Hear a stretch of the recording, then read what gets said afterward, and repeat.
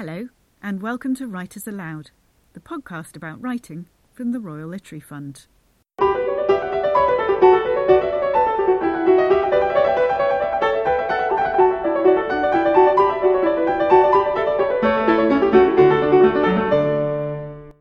In this episode, 3 Royal Literary Fund writers share their reflections on the link between writing and the world beyond the desk.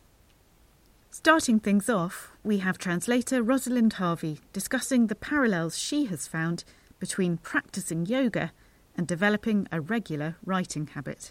A yoga mat of one's own. While I have worked on other people's books for many years in my job as a literary translator, it is only in the last 2 or 3 that I've started seriously to write my own material from scratch. In the first lockdown, I realised I could no longer ignore the growing host of post-it notes on the wall in my study, with scribbled down ideas, reflections and links, snippets that demanded, increasingly loudly, to become more than just snippets. As I gathered these together and added them to other bits of writing I've been making in notebooks for a while now, I felt a practice emerging. It's still not fully formed, and will doubtless evolve over the next few years and months, but at the moment it's fascinating to me to chart it as it develops, as well as to chart it in comparison to the development of another practice of mine that also emerged during lockdown, a yoga practice. These 2 practices, I believe, have more than a little in common. I have done yoga in some form or other for quite a while, attending classes semi-regularly for the past 10 years or so, enjoying the feel of various stretches and poses, ironing out some of the kinks in my muscles, appreciating how having a fixed appointment with a group of relative strangers helps get me out of the house after a day spent typing at my desk. I never did yoga at home though, partly due to a lack of space. When I first started doing it, I lived in small flats with minimal floor space. But even when there was room, yoga felt like something I went elsewhere to do. It was compartmentalised, not connected to how I lived or to my domestic routine in any way. I did yoga in almost the same way that I did the food shopping. It was something on a to-do list to be crossed off, which brought me a vague sense of satisfaction after completing it, but was quite separate to my sense of self. I didn't have any equipment, not even a mat. I used to just use the mats at whatever yoga studio I attended, and so it was easy not to think about yoga when I was home. Once lockdown hit, however, there were no more yoga classes. By this point, I did have my own yoga mat and a few other bits of kit, some blocks, a strap, a blanket, and after a recommendation from a fellow translator, I started following a particular instructor online, whose videos were accessible, easy to follow, and rarely longer than 30 minutes. Coincidentally, 30 minutes is also often touted as being a doable chunk into which to fit one's daily writing practice. Google "write for 30 minutes a day" and there are countless articles on how to make this manageable writing schedule work for you. I had always found this instructor's style somewhat saccharine, but in that strange period of the first lockdown, which unfolded without the constellation of the so-called support bubbles for people living on their own as I was, starting my day doing yoga with a friendly instructor on a screen became a way to feel a little less alone, not to mention a little more limber, and I embraced her sweet earnestness wholeheartedly. In those particularly bleak days early on in the pandemic, when we couldn't see or connect physically with other people, when we weren't sure of anything, the act of rolling out my yoga mat on some mornings became an immediate way to quiet and calm my thoughts, even before I'd started the practice. I'm not going to pretend it was every morning. A practice doesn't have to be every day to feel or to count as regular, something which also serves as consolation to me as a still developing writer. At around the same time, I was discovering that if I was going to take this writing thing seriously, I would need to do the same as I was doing with yoga, make space for it in my day. Just as I had gone to yoga classes for years, but never until the pandemic really taken it seriously, so I had taken notes for several years towards a piece of writing, but hadn't ever integrated that note-taking in any real sense into my working week. I started writing more, in part to deal with the difficulties of lockdown, and to try and put into words many of the doubts I was feeling. One of the reasons people do exercise is to prevent aches and pains in their bodies. This is why I didn't really appreciate the value of yoga when I was in my 20s. I didn't have any aches or pains then, I recall somewhat ruefully, in my 41st year. And although we clearly cannot extinguish the possibility of death or eventual physical decline through yoga or any form of exercise, it is possible for us to stave off some of time's effects and to feel, for the brief period that we are on the mat, that we are calm, in control of our bodies and our breathing, and able to bolster ourselves against ageing, to feel powerful in our legs, arms and hearts. And so perhaps it is also possible for us to extinguish doubt through writing, at least temporarily, whilst we are on the page, or until something else comes along to complicate our thoughts on a particular matter. Both yoga and writing are all too easy to put off, to procrastinate from. I frequently find my brain arguing, but if I take half an hour out of my morning to do yoga, then I won't have enough time in the day to work. Or if it's the evening, I'm too tired now and I have to make dinner, clean the house, prepare for the morning. The arguments for not finding space for writing can sound just as compelling. If I sit down to write, it will be hard, and I might produce something mediocre or bad, or not quite what I want, or nothing at all. Since for me, writing as opposed to translating is still a relatively new practice, and hasn't yet had the shine taken off it by such mundane things as deadlines, rejections and competition, it doesn't quite feel like work in the way that translation has done for some time, and yet I still find myself arguing with my own brain about when and how often to do it. Both practices, for me, come out of the same need, manifested differently, to undo knots, to work through tension. The tension built up over a day sitting at a desk, and the tension that builds in the mind when one is uncertain or uneasy about something. One manifests in the body, the other in the mind, which is of course just a part of the body. Yoga and writing help me to loosen or articulate a kind of inchoate anxiety I often feel I hold in my body. This is sometimes physical, due to not having moved or sweated enough to keep my limbs and joints healthy and release any cortisol that is built up due to stress. But it's sometimes mental, due to there being a mush of worries in the mind that have not been fully explored. They sit just beneath my consciousness, a squat toad of angst without a calming pool to swim in. It would be simplistic, perhaps, to say that writing can get rid of worries or solve problems that are causing us anxiety. But for me, writing can start to iron out some of the tangles of anxiety, allowing me to see more clearly what it is that I am worrying about, which often has the effect of releasing at least some of the tension from my grip.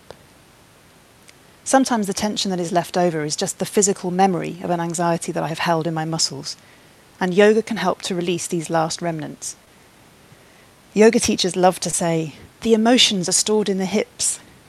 I remember scoffing at this when I first heard it years ago, only to later be astonished at how often I would end up weeping quietly during a particularly powerful releasing pose in a class. I haven't yet had a cathartic weep after a writing session, although I guess it's early days. I used to run, but can no longer do so due to painful knees and lower back issues. I loved running though. The simplicity of it, the fact that you don't need any equipment aside from a good pair of trainers. You just put on your running shoes, leave the house, and immediately you are doing exercise. I love swimming too, although swimming involves faff. You have to be prepared enough to have a bag ready packed with your costume, goggles, etc., and actually get to a pool. Yoga is similar in that it does involve some kit, a mat, a loose comfy outfit, but you don't always have to get to a class. If you develop an at-home practice as I did, you can do your yoga right there in your living room, as long as you have enough space, although I realise this isn't the case for everyone. It involves movements that don't come as naturally to a human being as running. You have to learn what downward dog is, how to support your neck in a headstand, and whether you need to use a block in Supta Baddha Konasana pose. And for this reason it somehow feels more like writing. It's not natural, but it can become so. And when you know enough poses and are in the middle of a practice, you can go into a sort of flow state, just as when you're deeply involved in writing something. Yoga teachers also often talk about just showing up at the mat, in which I hear the echo of the instruction to writers to just show up at the page. It's this space-finding aspect of both practices that I find the most interesting. In the same way that developing a yoga practice can provide you with a temporary, clearly demarcated space in which to carry out your practice, even if this involves nothing more than sitting still and focusing on your breathing for 10 minutes, So finding a seat on a train with a view out of a window and opening your notebook can give you a temporary, clearly demarcated space in which to write a few sentences. When I first started writing in addition to translating, I found myself migrating around the house. After around 3 p.m, when I felt unable to continue working on someone else's book, I would move to the dining room downstairs, where all of a sudden the light and the energy were different. I sat on a different chair, worked on my laptop rather than at the ergonomic yet complicated setup of laptop plus large external screen, separate mouse and keyboard, and I saw through the window a slightly alternative view of the houses across the road, a reduced strip of the sky, but more of my green and purple buddleia plant. This shift of no more than a few feet downwards somehow afforded me the sense that I was somewhere else, that I had changed roles slightly, and that I now had a little more time, an hour, sometimes 2, in which to create, and to create my own words, rather than hanging my own on someone else's. While I agree with the oft-stated premise that literary translators are writers, there is something qualitatively different about writing your own work, which I find is reflected in the energy I need to do both, and the energy each activity gives me. And I needed this new space, another room, a different chair, new light, to develop my writing, just as I needed a mat and around 30 minutes each day to develop a yoga practice. Last year, when I started as a Royal Literary Fund Writing Fellow, I found I had new blank spaces in which to write. On the train, in unknown cafes, and in my hotel, which also became a new place in which to do yoga. There's something almost too pat about the analogy I'm making here. The yoga mat a blank rectangle upon which you produce a series of movements that together make up a practice. The white rectangle of the paper or Word document upon which you produce a series of black marks or words and sentences that together make up a piece of writing. But it's a little more than that, I think. It's developing an awareness that you have a space that you can always go to do your yoga or your writing. The mat and the page are physical spaces you turn up to in order to do your thing, but also conceptual spaces or periods of time that you are aware of as possibilities, as places you have recourse to when you need to untangle something, whether that be a knot of muscles in your neck after a day spent typing, or a knot of confusion in your mind after a day spent worrying or overthinking a problem. Perhaps the time when an at-home yoga practice feels closest to a writing practice is when I choose not to find a video on YouTube to follow, a class that I hope might fit my mood or the particular aches or pains I'm feeling on that day, but instead simply move my body intuitively, no screens involved, and transition from one posture to the next, finding what feels good and making a practice up as I go along. The first method often feels easier.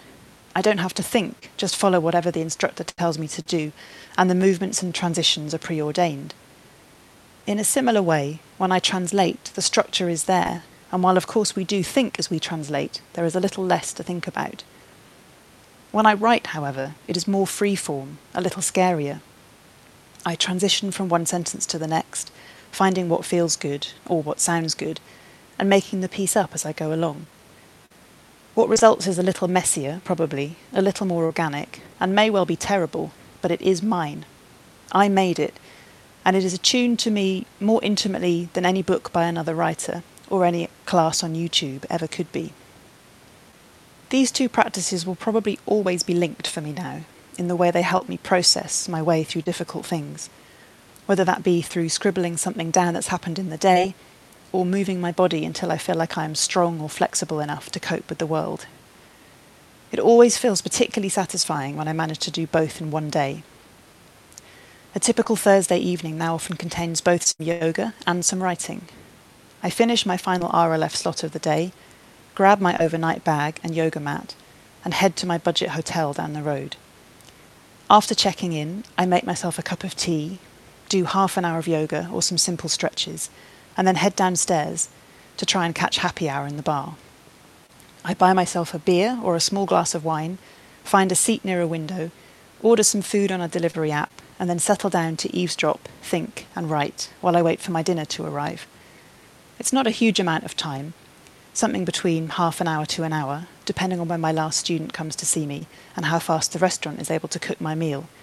But the point is that it is my time, a slot I have carved out for myself each week, and like developing an at-home yoga practice when all the gyms were closed and my body was craving movement. It is a space I know I can return to, even when I can't get to a hotel.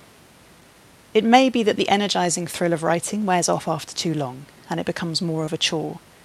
I'm sure that once I've published more original work and been held hostage by writer's block or the curious ambivalence of prizes, that it may feel less like stretching my mind and more like having it squeezed.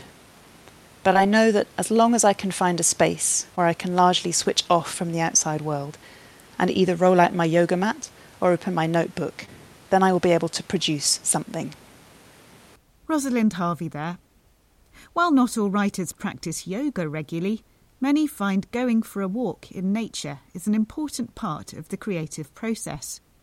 In our next section, poet and non-fiction writer Gary Mackenzie shares what the natural world means to him.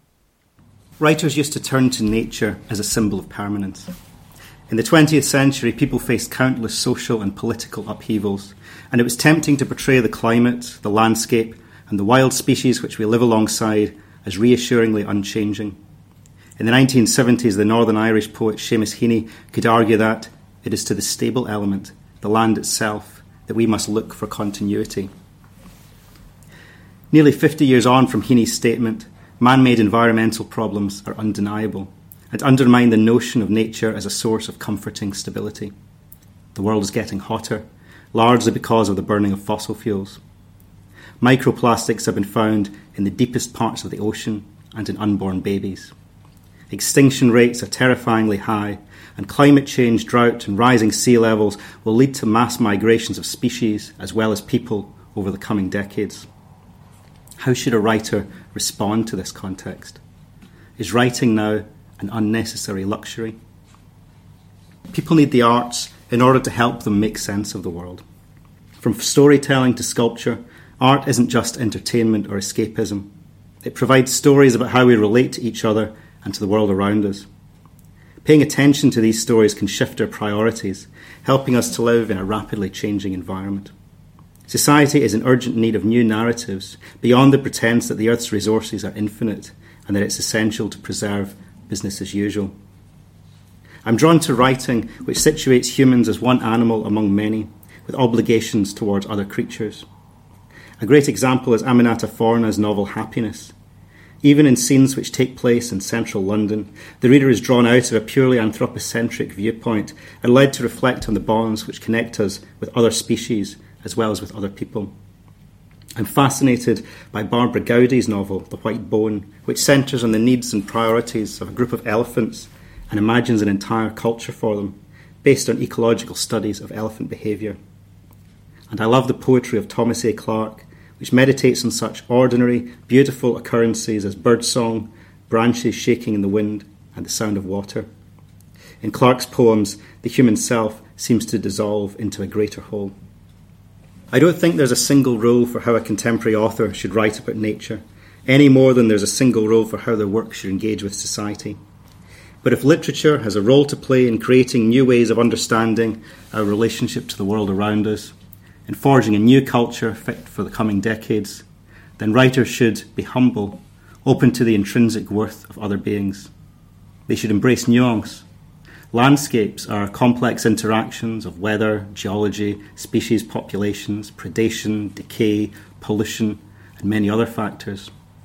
Evidence of human intervention, for good and ill, can be found everywhere on Earth. To assume nature's unchanging stability is no longer an option. That was Gary Mackenzie. Finally, family life can provide a challenging backdrop against which to work. Crime writer and former journalist David Mark shares his perspective on trying to strike a work-life balance. I'll get the disclaimer out of the way first. I'm very fortunate. I'm not moaning. I don't want you to think I feel sorry for myself, or aggrieved, or that charitable organisations should be holding telethons and fundraisers to draw attention to my plight. I get to write books for a living, and that makes me intensely happy. I'm dangerously close to contentment. However, I have quite a lot of children. My partner brought 3 to the party. I brought 1, and we decided that making one together would be a good idea too. Then we got cats and a dog and moved to the countryside. There's no rural bus service. The kids go to school 10 miles away. My partner goes to university 40 miles away. My nearest Tesco is 12 miles in one direction or 13 in the other. My youngest is at nursery, but not every day. So let me introduce myself. I'm David Mark, full-time novelist. I publish 2 books a year. I'm not quite sure how. This morning I awoke in my daughter's bed. She'd decamped from hers and climbed into mine, and I'd been slapped and nut-punched into submission, retreating to her tiny little cot bed. She woke me again at 6, demanding porridge. I have some edits to work through on my latest book. They were due back last week, but my editor is a pleasant sort who doesn't bug me unless she really has to. But today simply has to be the day I get them done. As such, I've driven into the nearest town 3 times, depositing and collecting teenagers. The youngest has declared herself too ill for nursery. She appears to still have the energy of a spring hare on Red Bull, and the administrators are chasing me for the cost of a school trip she didn't go on, but which we'd agreed to. This afternoon I have to work out whether it's financially more sensible to drive an extra 8 miles to the slightly cheaper petrol station to fill up the Ford, but I can only do that provided the multi-million-pound publishing house remembers to settle the invoice I sent them 3 weeks ago, and if they don't, well, something will turn up. I've recently agreed a new contract with my publishers. They're expecting 2 books from me before the end of the year. I'll definitely write them. The first job will be trying to find the email that contained my original proposal, because I sent it a year ago and can't actually remember the plot. I have my ideas while driving, which is why I often find myself 150 miles from home with no memory of how I got there, having followed a good idea all the way to Hull. I'm being interviewed for a magazine later. They'll no doubt ask me about my writing routine and how I find the time to produce critically acclaimed, if commercially middling novels. I'll give them a glib answer, because the truth is, I don't know. But I do know that the 4-year-old just started crying and is running around the dining room wearing just her knickers and appears to have snapped the top 2 feet off the yucca plant. Still, I'll get to the edits eventually. David Mark there, concluding this episode, which was produced by Anne Morgan. There's more information about the writers we heard from today on the Royal Literary Fund website. Next time, Royal Literary Fund writers explore the ethical, mental and emotional challenges of writing about real people and situations. We hope you'll join us.